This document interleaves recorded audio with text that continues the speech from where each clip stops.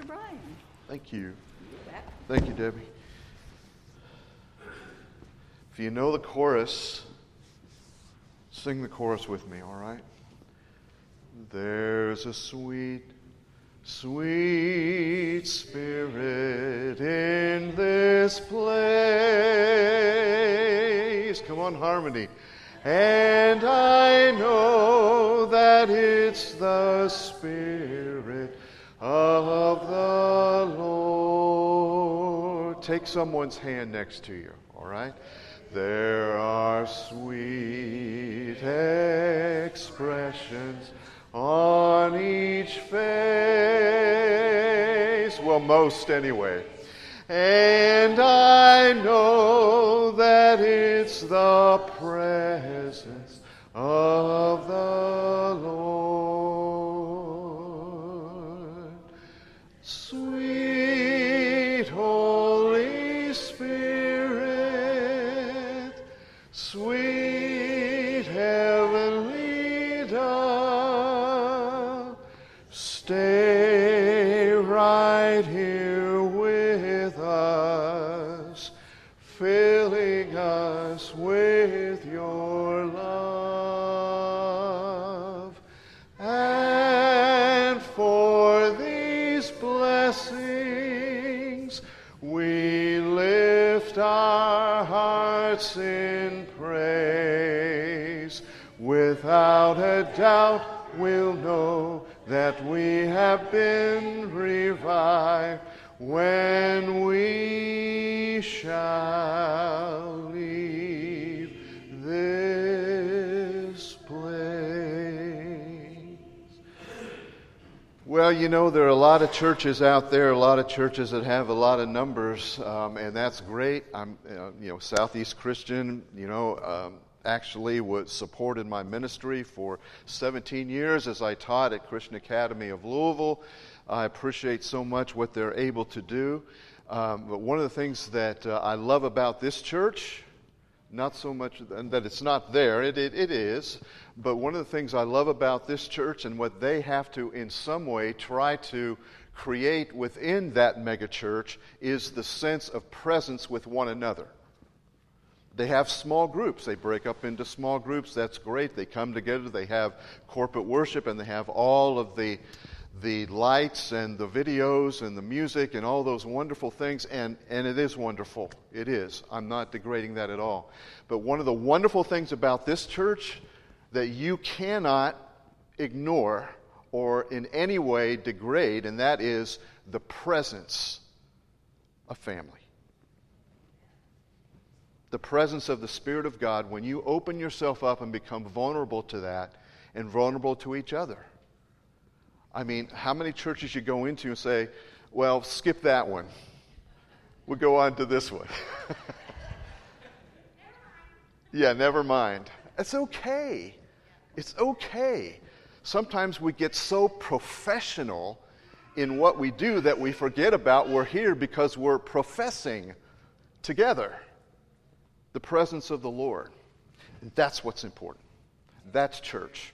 You can get a lot of professionalism out there, and that's fine, a smorgasbord of things and programs.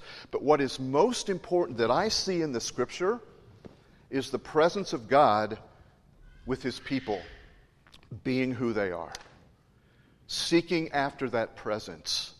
And how do we do that? And one of the things that I see that's emphasized here more and more, we saw it with Dave today, is prayer.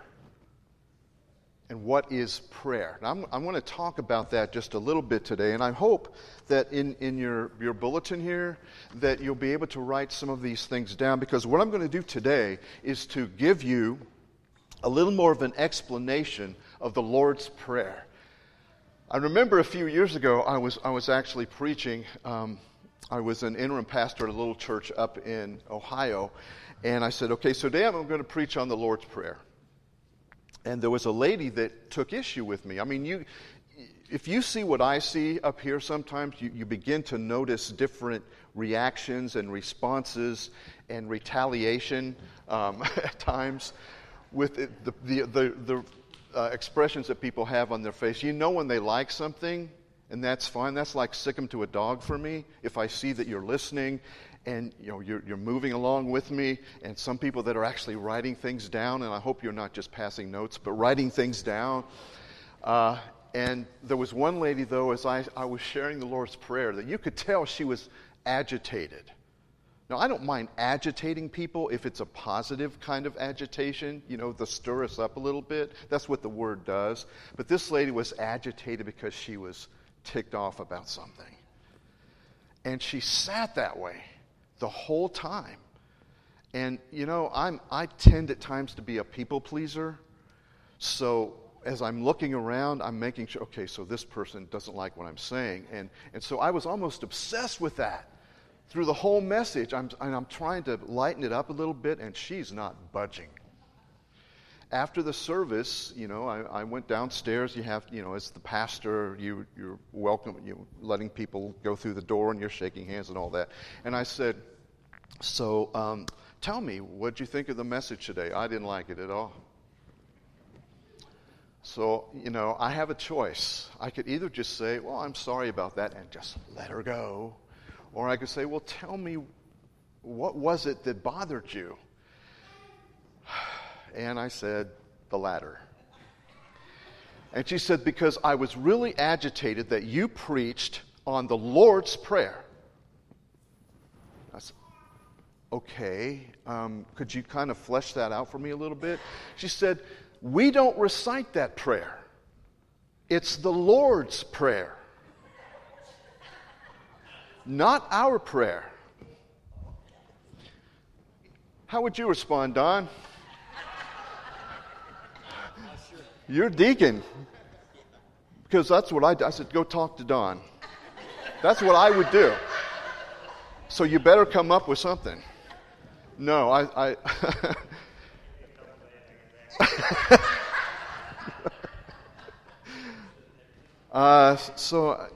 and at first I thought she was kind of kidding, but she was not kidding. And so I said, well, I'd like to talk to you about that. Let's kind of flesh that out a little bit, because actually the Lord's Prayer is a title, but it's actually what Jesus would call the model prayer. And in that prayer, it's not to be just said repetitiously. There is something about the content of that prayer that makes it a model for how we are to pray all of our prayers, no matter what we say. And the idea, the most fascinating thing about this is we're going to look at Matthew chapter 6, if you want to turn there. But one of the most fascinating things about this in Luke's gospel, when Luke starts talking about the model prayer, he does so because the disciples come to him, and of all the things that they could have learned from him, they say, teach us to pray. It's something that we learn. It's not something that is just simply off the top of our heads, or we just go to God with a wish list and hope that God's going to answer and give us what we want. But it is a model prayer. It's the attitude of the prayer. It's the content of the prayer. But it's the demeanor of the prayer.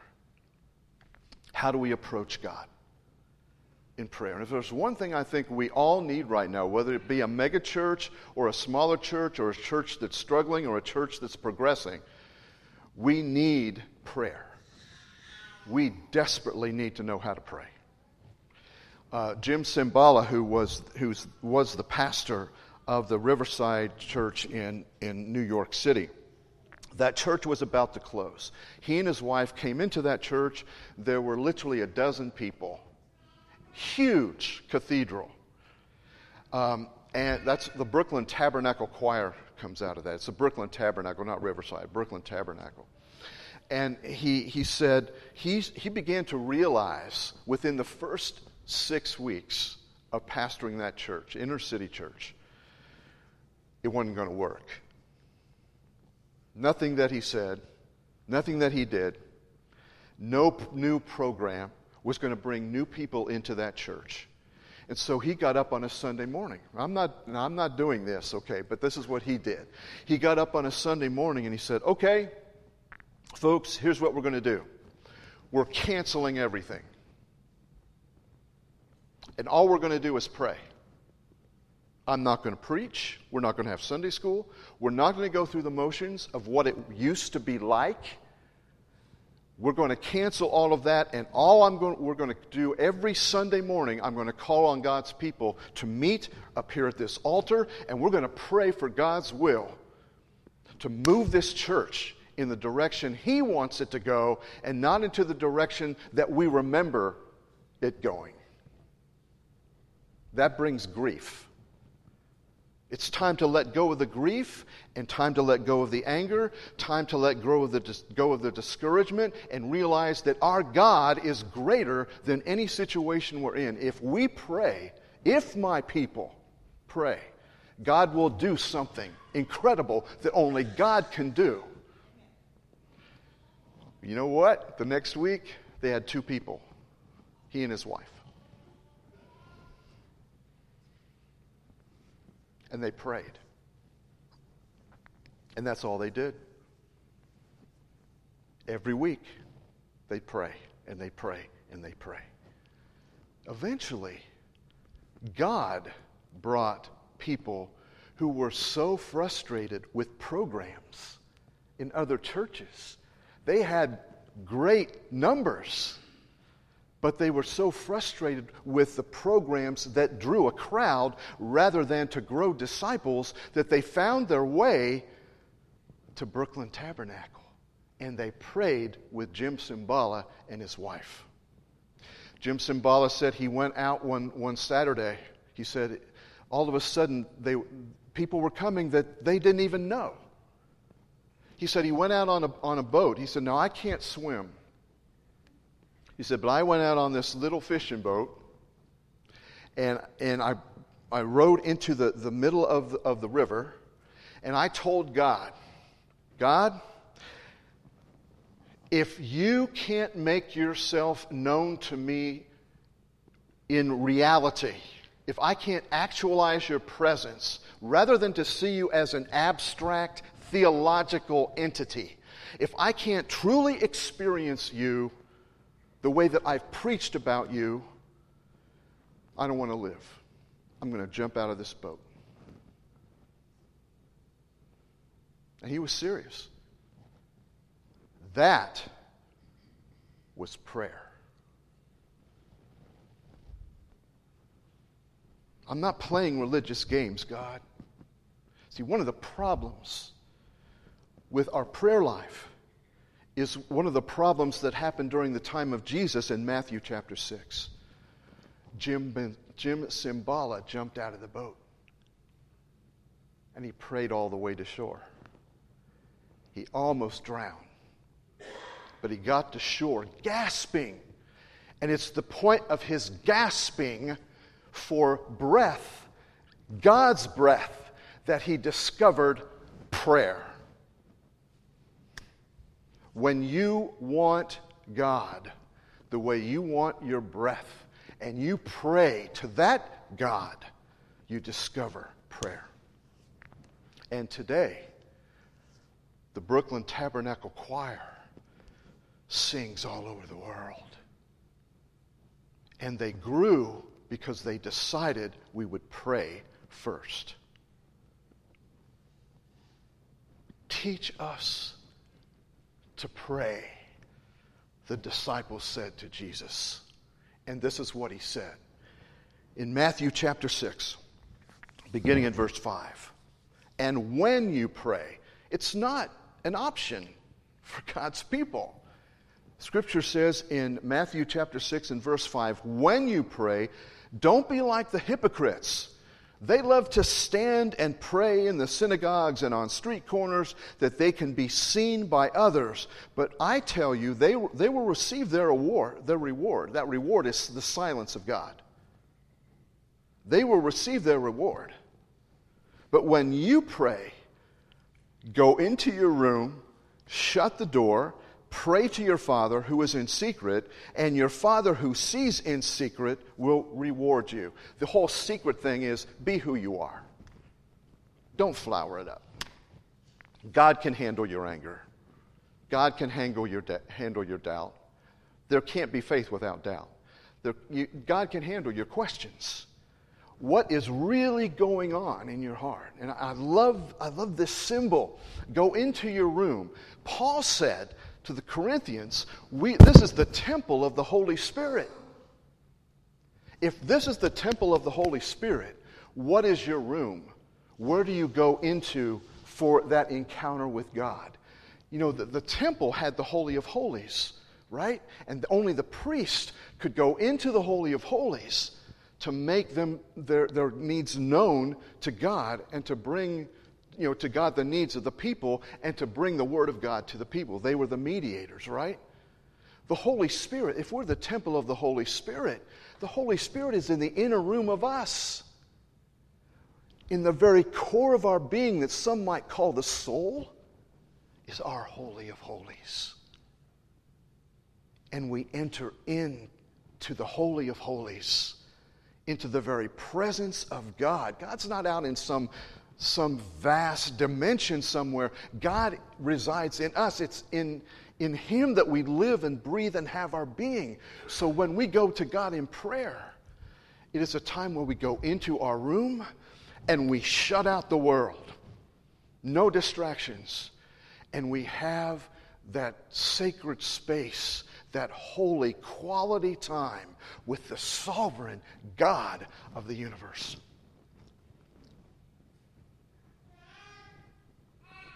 Do you pray?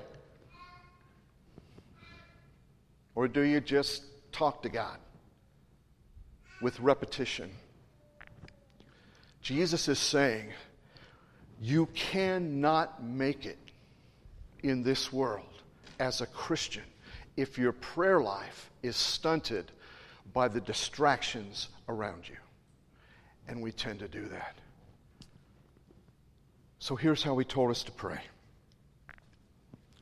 When you pray, don't heap up empty phrases, as the Gentiles do. They think they're going to be heard for many words.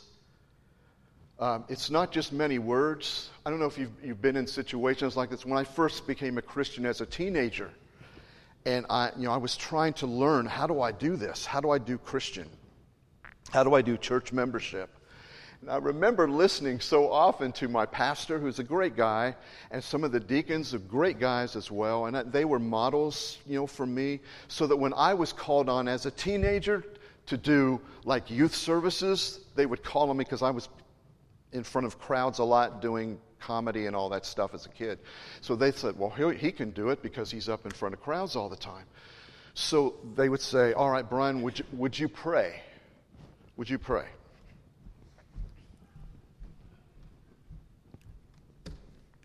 And you would think that God was hard of hearing. Dear God, thank you for this day. Thank you that you got me up in the morning. Thank you, God, for feeding us our lunch today. Hopefully the pastor won't preach too long. And God, we thank you so much for all the blessings. May people get saved. Amen. And that's what I learned for so long about prayer. But prayer, and I didn't always know this, even as a professional pastor, I did so much of that. I didn't realize that prayer is simply, sit up, sweetie. This is my wife, I can do this. Prayer is simply, hug me. Hugging God back. God already knows us. So Jesus said, when you pray, pray like this. Our Father. When we come together, you guys and ladies, when we come together, what unites us is most important than what divides us. I wish the church could get that. We divide over so many minor things that at the end of our lives will mean nothing. But what will mean most is that we loved God with our heart, mind, soul, and strength, and loved one another. And when we come together and we pray together, we are embracing our God. Our. So prayer is a corporate kind of thing. We don't pray simply for ourselves. We pray in the context of our community with one another. Our Father, not just yours, not just mine, our, as Jesus would say, Daddy. Why am I a Christian and not a Jew? Why am I a Christian and not a Muslim or a Buddhist or a Hindu? Because our God is a familiar God. Our God is accessible. Yes, He's holy, He's transcendent, but He's immanent as well. There is a relationship we can have with God. If you are a Jewish person, with all due respect, because Christianity comes out of that tradition, to Jews, God is very distant. You have to do all this stuff in order to be in His good graces. If you are a Muslim, it's very similar. Muslims have to follow the 5 pillars of Islam and do that every day and through the year in order to get to paradise where you can be with God. But even if you do those things, with that God, with Allah, the Arab word for God, with that God, there's still no guarantee that He's going to embrace you and bring you into paradise. He might know the demerits that you don't know of. If you're a Buddhist, you don't need God. It's all about yourself being God. If you're a Hindu, you have 330 million gods to choose from. What Jesus did was say, our Daddy, our Father. There is a love relationship there. And it's not about being in God's good graces. It's about God's grace bestowed upon us. But it's our Father who art in heaven. There is a holiness about God. And sometimes we forget about that. In college, in Austin, you may see this in college sometime, I don't know. When you go to lunch or to dinner, there are some that will actually say, thank you, God, you know. But I remember on that college campus at Cumberland College that we got so familiar with this idea of God being Father that we would sit around the table and say, would someone like to pray? And Debbie Fitz, who I had an amazing crush on, Debbie Fitz would say, I'll pray, and she'd just go, thank you, God, and we'd all dig in. And God became so familiar that we forgot about the holiness and the sacredness, the otherness of the sovereign God of the universe. And we need to recapture that.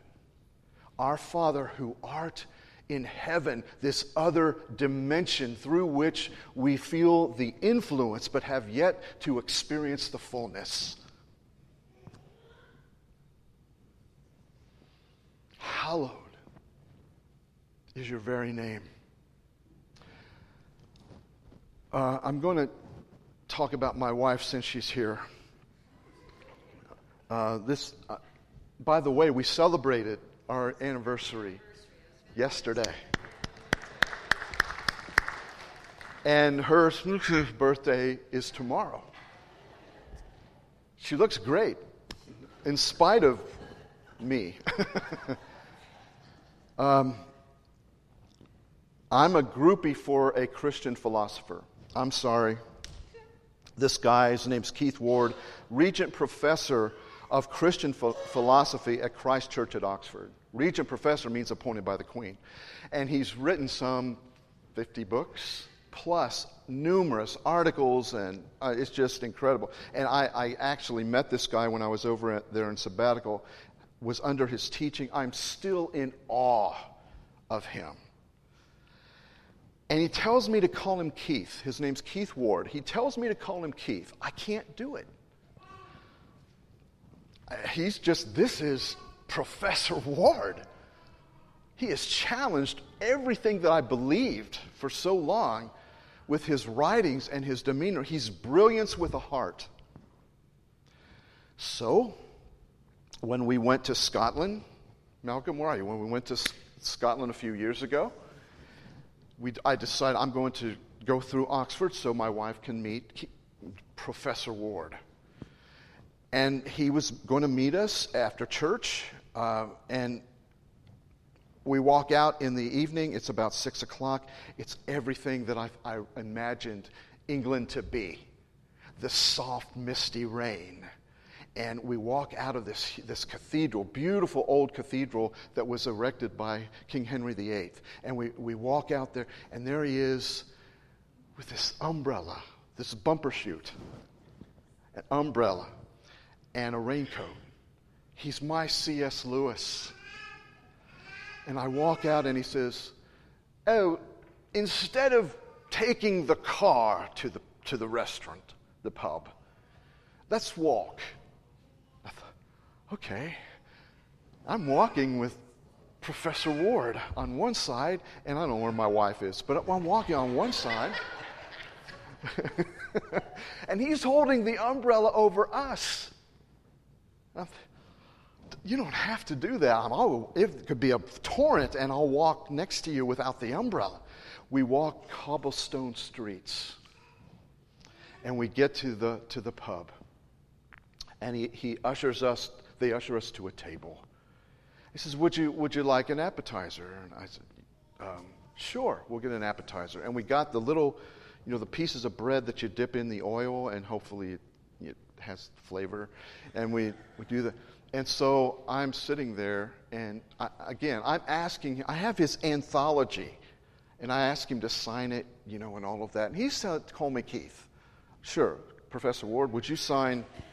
And he signed it to Rhonda and me. And I wanted him to actually put my name larger than hers, But he signed it Keith.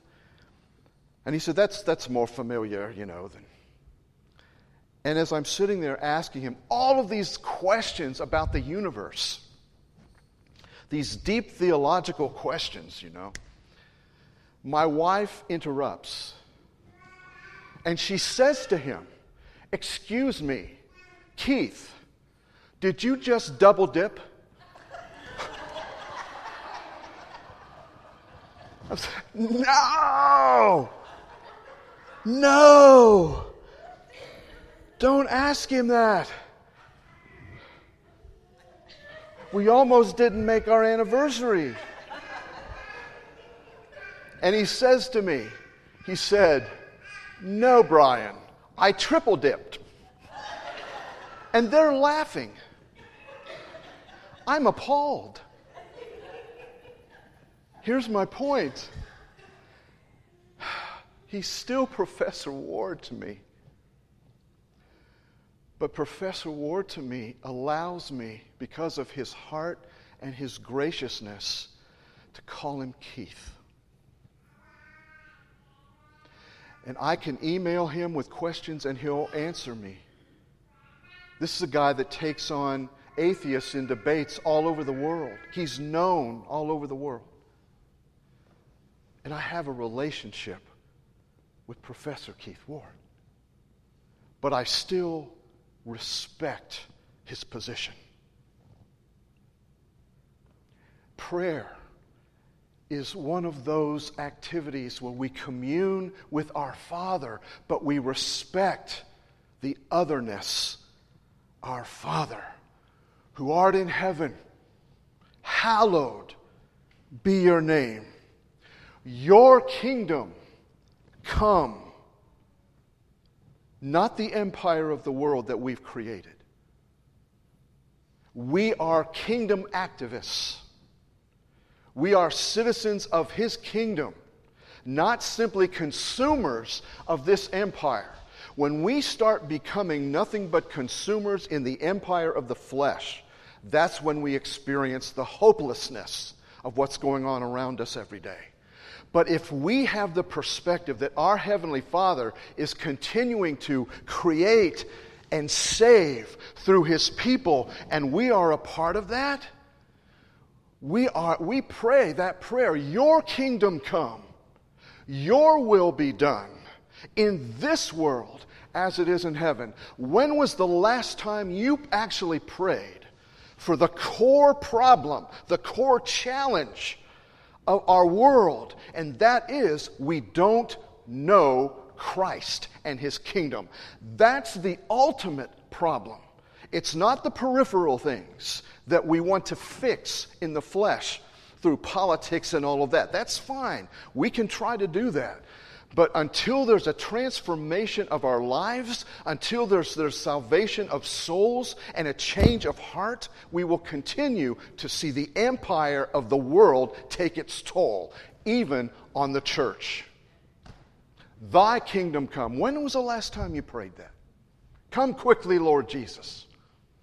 The last words in the Bible. Thy kingdom come. Thy will be done on earth as it is in heaven, even in my life. Your kingdom come in my life as it is in heaven. The world didn't give it to me. The world can't take it away. MC Hammer can't touch this. Does that give you hope? Does that encourage you, Christian?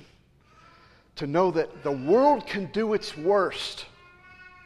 Keith told me one day, I said, what about the apocalypse? What if zombies take over? That's popular right now. You know, we get the vaccine and we're going to turn into zombies. So zombies take over, the apocalypse come, and humanity does its worst. On the other side of that, God will continue to do His best. So rejoice. Even when things go the way that they're going, to know that this is not all there is. I am living out my kingdom activism, not simply my citizenship in the empire. Give us this day. It's very much in the present. It's now. Now is the day of salvation. And I know we read this. I'm going to say something. I hope it may agitate you. I don't mean to offend. I just want to challenge. Give us this day our daily bread has nothing to do, or very little to do, with what you take in to feed your stomach, to feed your belly. That's a consumer idea. But we're talking about a kingdom activist perspective, a discernment. That means the living bread. Give us this day from the Lord's table. Give us this day this spiritual manna that comes down from heaven and gives life to the world. The bread of life, Jesus. As we walk through this wilderness during this day, oh God, may I pause to receive the manna from heaven that only you can give, that nourishes the very core of my being, the soul of me, that keeps me moving forward and not in retreat. Give it to me daily, the bread of life. And once you have that, then you can forgive. Forgive us. Forgive me, oh God. And if God forgives me, then it's up to you to forgive me too. If God forgives me, I have to forgive myself. Because your forgiveness, my forgiveness, are not greater than God's.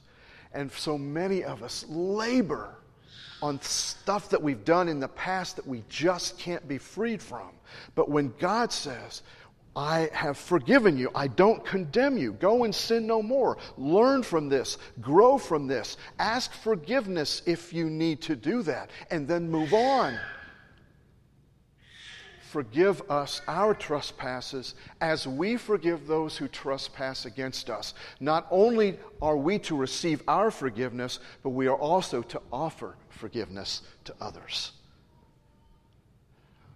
And there's some people in my past. That's tough. I need God's bread. I need God's grace to be able to do that. But that's the prayer that leads us forward. Last thing, as we close this out. Verse 13, lead us not into temptation. The word there is testing. The word there means, okay, here's I'm going to just kind of chase this rabbit for just a minute. Why in the world did God create Satan if Satan does nothing but tempt us to do evil?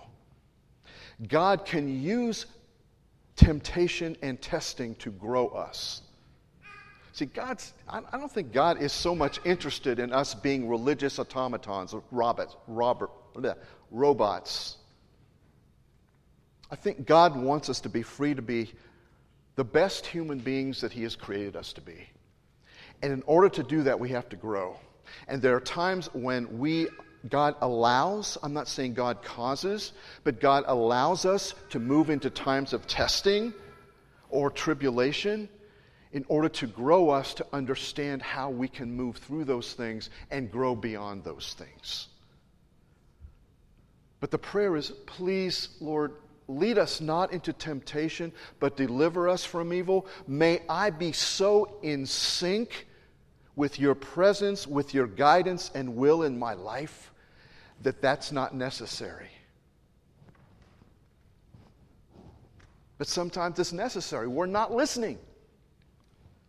We think we got it all together. And God says, oh, really? How's this working for you? Let's see what happens if I'm not guiding you. I'm letting you go your own way. And we get to the other side of that, and it's like, oh, yeah, now I get it. The prayer says, Lord, may I be so in sync with living with you moment to moment, daily in my life, that is not required for me to wake up and to get it. That's what that means. Lead us not into temptation, but deliver us from that evil that is required to awaken us to your reality.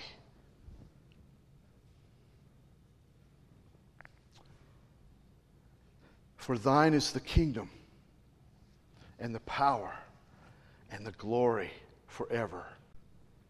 Can sometimes be translated as the American dream. It's what we all strive for.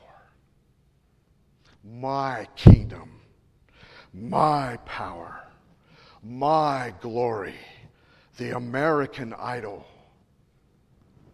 We don't deserve any of that. We are created in His image, but we are not created divine.